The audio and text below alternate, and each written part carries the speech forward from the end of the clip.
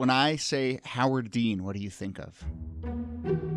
I think of a man who ran for president and lost it all because he screamed. The yell heard around the world. Scream. Oh, the yell. Yeah, sorry. And the little hop that happened with it. He let loose with this kind of weird sound out of his mouth. Ah! Or whatever he did. Like, yeah! He didn't scream. He yelled. He was excited. It was emotion. We all make weird noises. He was excited. He had a moment. Yeah, it was a bad one. It was like the whole, and we're on to South Dakota! Right? I guess that's just it. I don't even remember why he was screaming. Ah! And it just kind of became the main thing everybody wanted to talk about that night, is how unhinged Howard Dean had gotten. I mean, it's cited as the make or break moment in his campaign. He just lost credibility at that point. Listen, the media made it a big joke. I guess in this day and age, we would call it a meme. Yeah, I still never figured out why at that moment it changed things. I don't know if the same thing would really happen today. Enthusiasm was suddenly his enemy.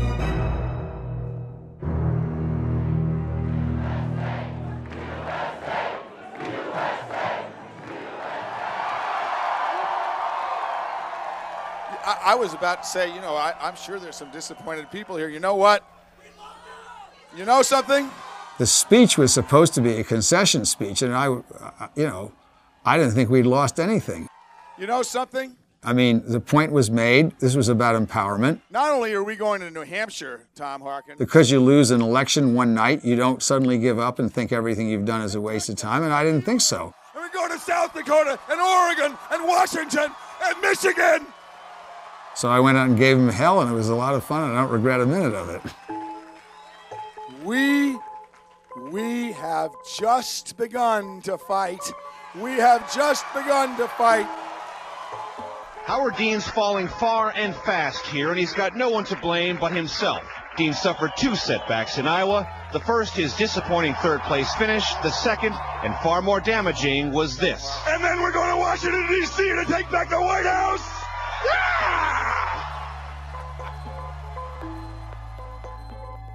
From 538, you're listening to the first in our series of election documentaries, done in conjunction with ESPN Films, re-examining some of the moments you think you know well from past campaigns. My name is Jody Avirgan. And I'm 538 political reporter Claire Malone. Today, the rise and fall of Howard Dean, and that moment we all remember in Iowa. Turns out the story is more complicated than just that scream for everyone involved. For the media who played the clip over and over, for viewers at home who couldn't stop talking about it, and for the people in the room that night who heard something very different. It was almost exactly 12 years ago, the evening of the 2004 Iowa caucuses, and Howard Dean, governor from Vermont, had just come in third place. The polls were predicting him to be the winner only weeks before. He'd run a campaign built on energy and emotion. But when he let loose with emotion that night, Howard Dean became a meme and not the president. You have the power to give us foreign policy consistent with American values again. You have the power to take back the Democratic Party. This is Howard Dean announcing his candidacy for president in June 2003. To take the White House back in 2004. You have that power. And this is Howard Dean today. Well, I didn't actually decide to run for president. I just decided I was going to do it. I just did it. I think what people liked about me as a candidate was I would say things that they knew were true, but nobody else would say them. And I would be very direct. I speak pretty plainly. I'd grown up in an era where two presidents, one of each party, lied to us. And 55,000 people got killed in that war of ours, not to mention the millions of Vietnamese that died because of that. And I just wasn't going to put up with that again. Adam Nagorny is a reporter for the New York Times who followed the campaign and spent a ton of time tracking Dean's rise. He was opposing the war in Iraq, and a lot of Democrats in Washington, including some people running for president, had supported the war in Iraq. And that was a very, very big rallying call for him, and that gained him a lot of support early on in New Hampshire and Iowa. Dean for America. At Howard Dean's New Hampshire headquarters, they're hard to miss. Nicknamed Deanie Babies, they are the campaign's computer-savvy teens and 20-somethings, many who've left college and even jobs, driven to beat President Bush. There's a feeling among young people that this is like the great movement of our time. The influx of young supporters meant thousands of Americans were participating in a campaign as they never had before, using technology that was new to presidential elections. Early in the campaign, Dean remembers a conversation he had with his longtime staffer, Kate O'Connor. Kate and I are walking down the street shortly after we decided we were going to do this, and Kate says to me, "You're number 6 on Meetup." And I said, "What is Meetup?" And she said, "It's a website and it's designed to help people who are interested in things like gardening to get together in person once a month at some bar or coffee house and talk about gardening." I said, "Really? Huh." About 2 weeks later, we're walking down the street in Burlington, and she says, "You're number 2 on Meetup." And I said, "Really? Who's number 1? She said, "Witches."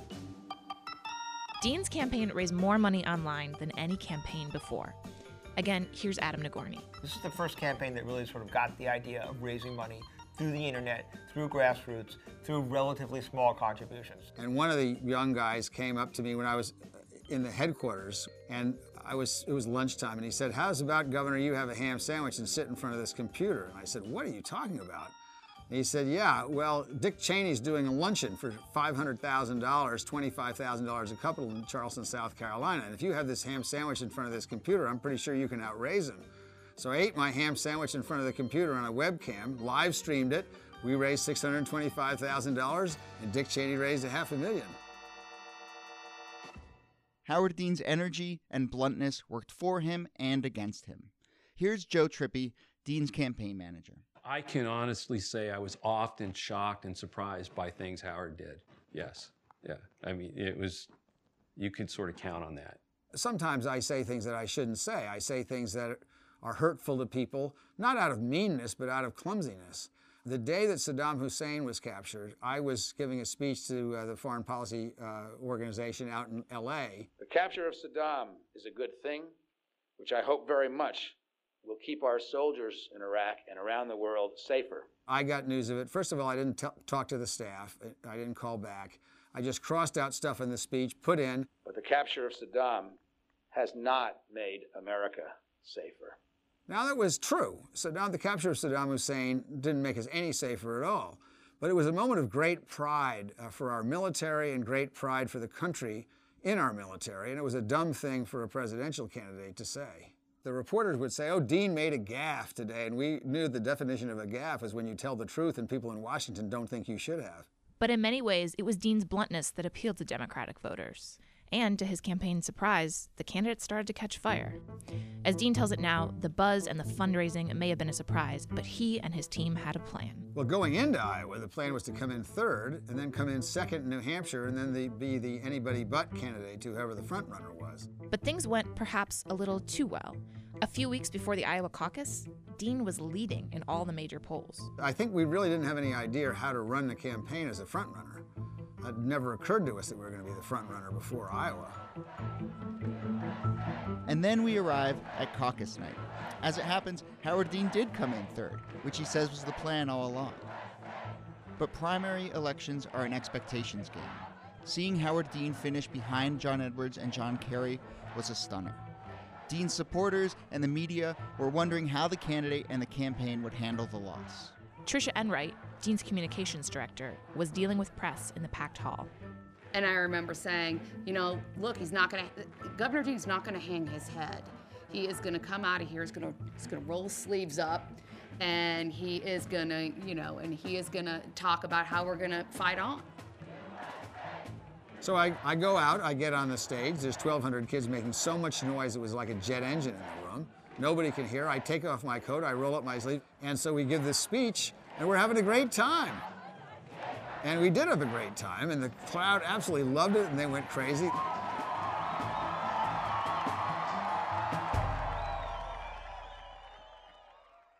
After the rally, Dean's staff and a few reporters went to a local bar. We went back to the bar, which you often do to, lament about the evening, but also it's an opportunity to talk about what are the next steps on the campaign and why we believe that this is a disappointment, but it doesn't count us out. And out of the corner of my eye, I see video that's running of the governor's remarks from earlier. And, there's probably one or more televisions. And I'm like, God, what's amazing is they're all playing the governor's remarks from earlier. They're playing them over and over and over again. And it was at that moment, and it was the same clip of him clearly, because you could see his face is red, clearly exasperated and yelling. And that's the only part they keep playing over and over again. And it was at that moment that I think we realized that, oh my gosh, this is a problem. I didn't really think it was all that bad. My campaign staff realized it before I did, and they came up and say, Gov, we have some bad news for you. And I thought they were going to say somebody died. And they explained all about the speech, and I just went, yeah. But the scream had already taken hold. Howard Dean's falling far and fast here, and he's got no one to blame but himself. Dean suffered 2 setbacks in Iowa. The first, his disappointing third-place finish. The second, and far more damaging, was this. Washington and Michigan! And then we're going to Washington, D.C. to take back the White House! Yeah! Oh, my God. Did you see Dean's speech last night? Oh, my God. Now I hear the cows in Iowa are afraid of getting Mad Dean disease. Even Dave Chappelle. We're going to go to Pittsburgh in Pennsylvania. We're going to Cancun for spring break. And then I'm coming all the way to Washington, D.C. to take back the White House. Yeah! The I Have a Scream speech, they started calling it. It was played 633 times in 4 days, according to one analysis. That's just on the national networks, not including talk shows or local news. Soon, Howard Dean and his wife were fielding questions like this from Diane Sawyer. How often does he lose his temper around you? I can't remember the last time. He just doesn't get that angry. So the narrative of the Dean scream was set. A crazy moment in Iowa had become a full-blown media firestorm. But Claire, hold on. Before we talk about why the media went wild with the sound of Howard Dean screaming, it's worth asking what that scream was in the first place. And for that, we need to take a tour of the Howard Dean scream conspiracy theories. Because there's people out there who kind of think that the scream wasn't actually even a scream. Producer Galen Druk is our tour guide to the conspiracy theories. Galen, take it away. Blog posts, message boards, and opinion pieces about the takedown of Howard Dean are all over the internet. I found some threads from just last year, and after searching through the last 10 years of commentary on the topic, 2 main lines of thinking emerge. The first is basically a media conspiracy theory, like this from a thread I found on Reddit.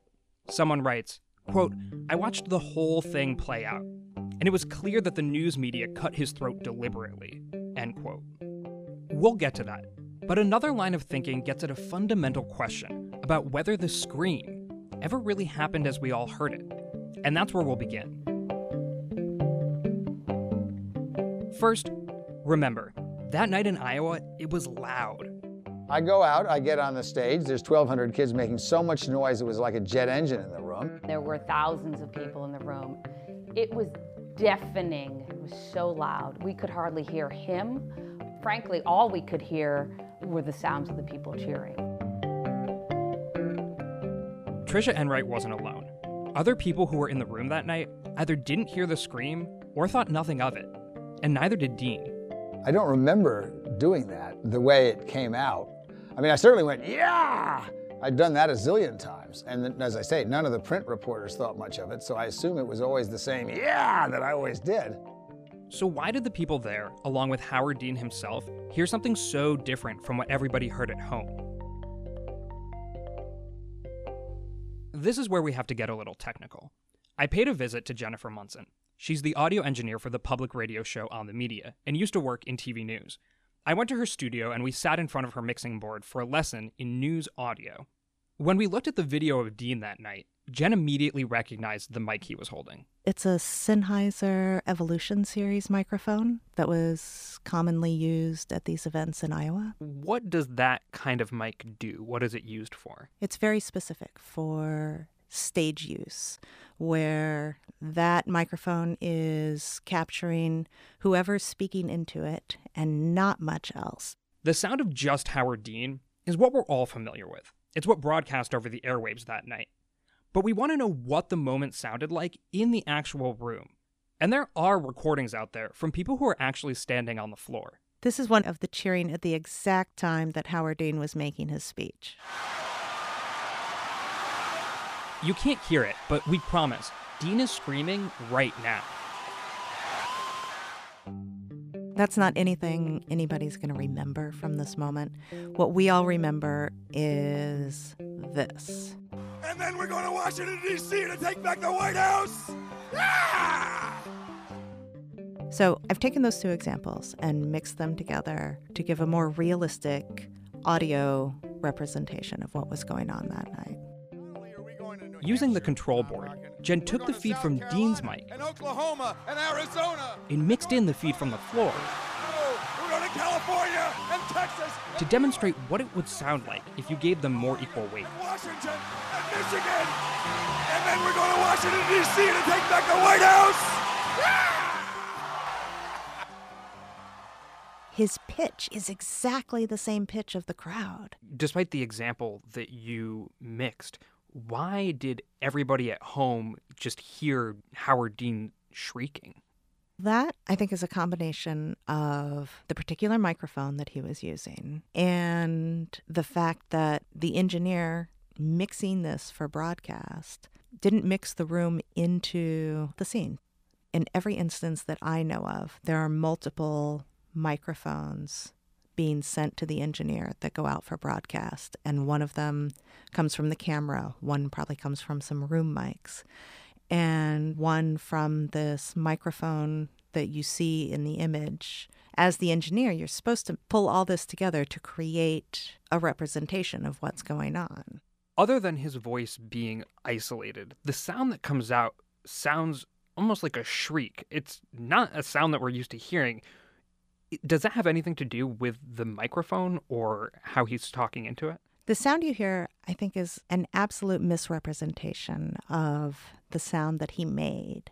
Normally, anybody holding a microphone, the louder they get, the farther they pull the microphone away from them, because it starts to then overload the microphone. And I can give you an example. I mean, this is me getting louder and louder and louder on the same microphone. And if I were to really hold it and talk to you like this, you get this distortion. And his instinct, because it's so loud in the room, I think is to just try and be heard over the crowd. And so you see in the picture, the microphone is like right in his mouth. He's trying absolutely everything he can to be heard. So, what Dean sounded like on TV didn't give us the whole picture. That's one argument of the Scream skeptics. But once the media outlets had the isolated audio, why did they play it a whopping 633 times? Again, Joe Trippi and then Trisha Enright. All the party establishment attacks were about he didn't have the temperament to be president, that he was too hot-headed, those kinds of things. And I think the media was sort of handed a gift. Here's a great way we can put the exclamation mark on that narrative that the establishment had been selling. So, I mean, it got to the point where we could have put him in, in a setting with children and puppies, and they'd say, well, I'm surprised he didn't bite the head off of the dog. I mean, it was once the narrative was there, it was so embedded in their reporting that we couldn't get away from it. Even before the Scream ever happened, critics were accusing the media of buying into that narrative. But beyond that, some people think the media actively worked against the guy, or even felt threatened by him. Online, one theory goes like this. Early on, when Howard Dean was ahead in the polls, he went on hardball with Chris Matthews, and he told him, "We are going to break up the giant media enterprises." In a blog post at the time, someone wrote that this, quote, amounted to a declaration of war on the corporations that administer the flow of information in the United States, end quote. It's a big claim. To be clear, we don't have any evidence of that kind of coordinated conspiracy. What we do have, though, are admissions by media members themselves, that they got carried away. It's a kind of mea culpa, and I'm as guilty as anybody else. This is Diane Sawyer, just a week and a half after the Iowa caucus. The president of CBS said, individually, we may feel okay about our network, but the cumulative effect for viewers with 24-hour cable coverage is it may have been overplayed and, in fact, a disservice to Dean and the viewers, all of us together. And the head of CNN said, we've all been wrestling with this. If we had to do it over again, we'd probably pull ourselves back.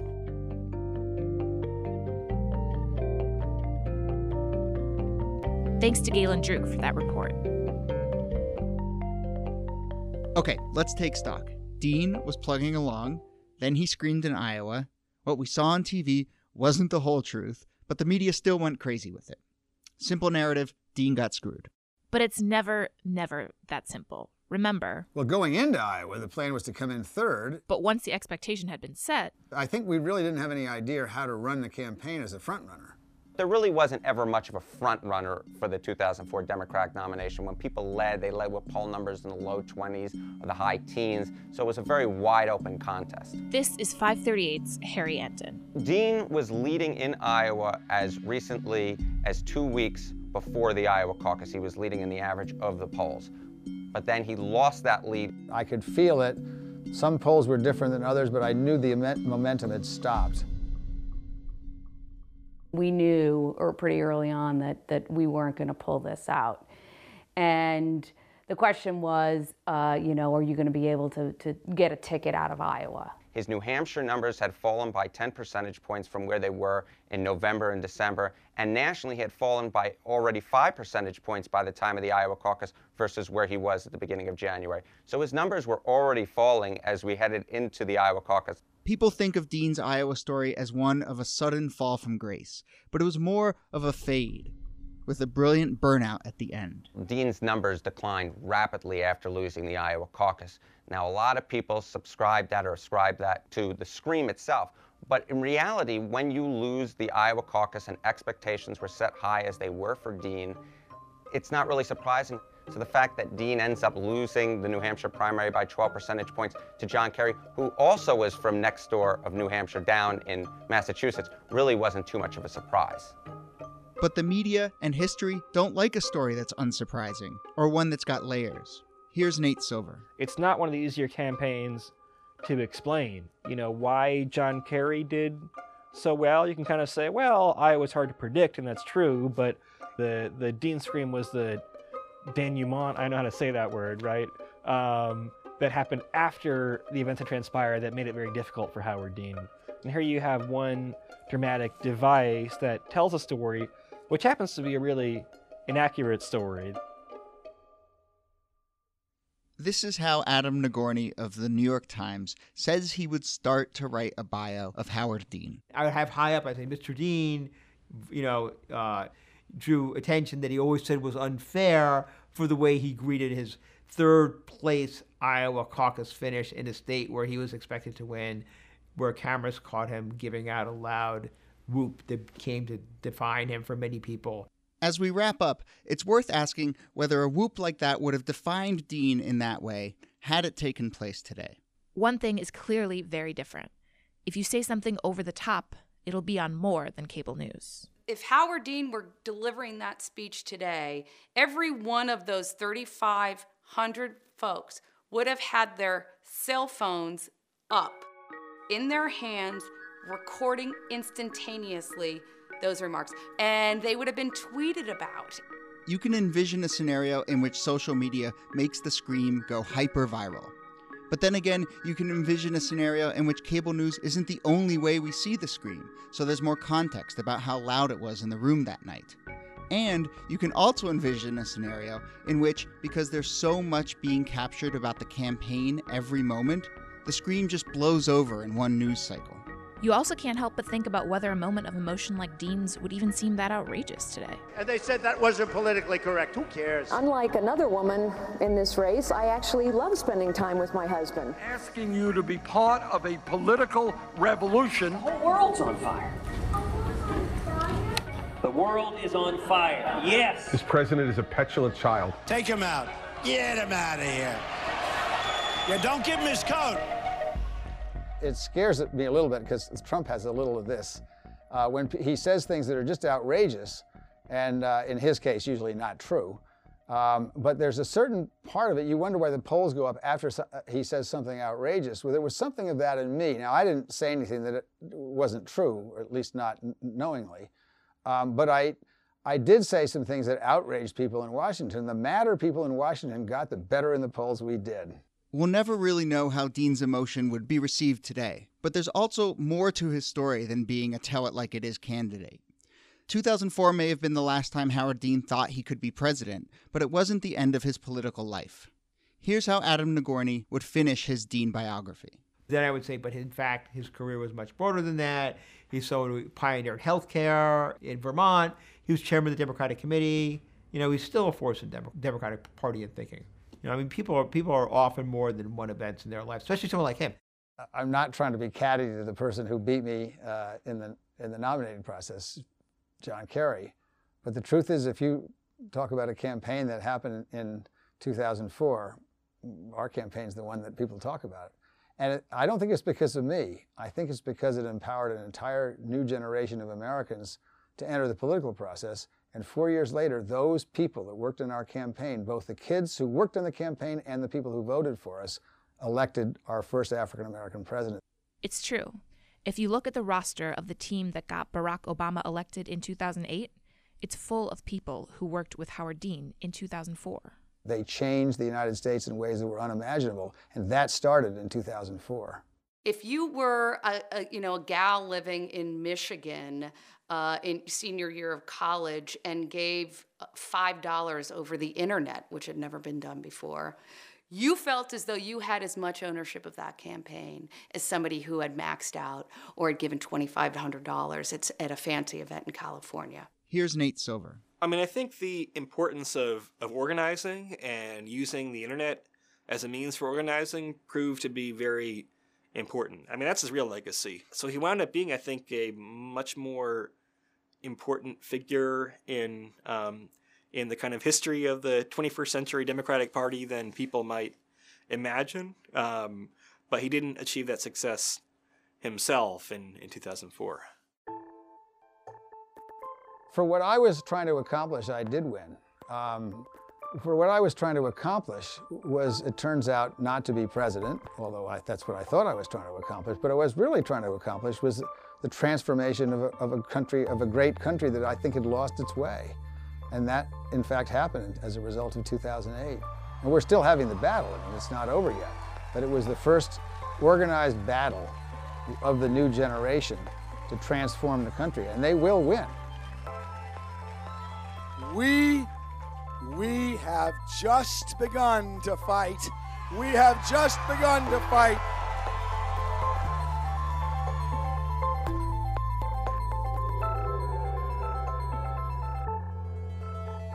Thanks for listening to 538's First Elections podcast documentary. If you want more, be sure to check out the ESPN Films version of the Dean Scream story. It's got more interviews and other parts of the reporting not included here. You can watch it right now at 538.com/DeanScream. It's really good. My name is Jody Avirgan. And I'm Claire Malone.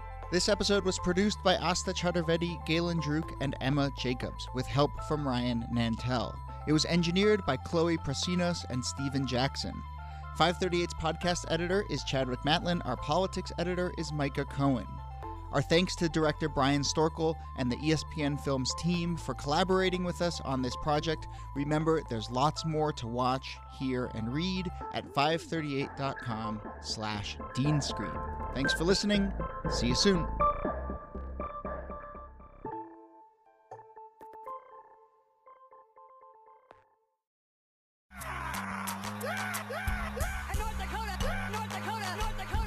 Michigan, Washington, Michigan.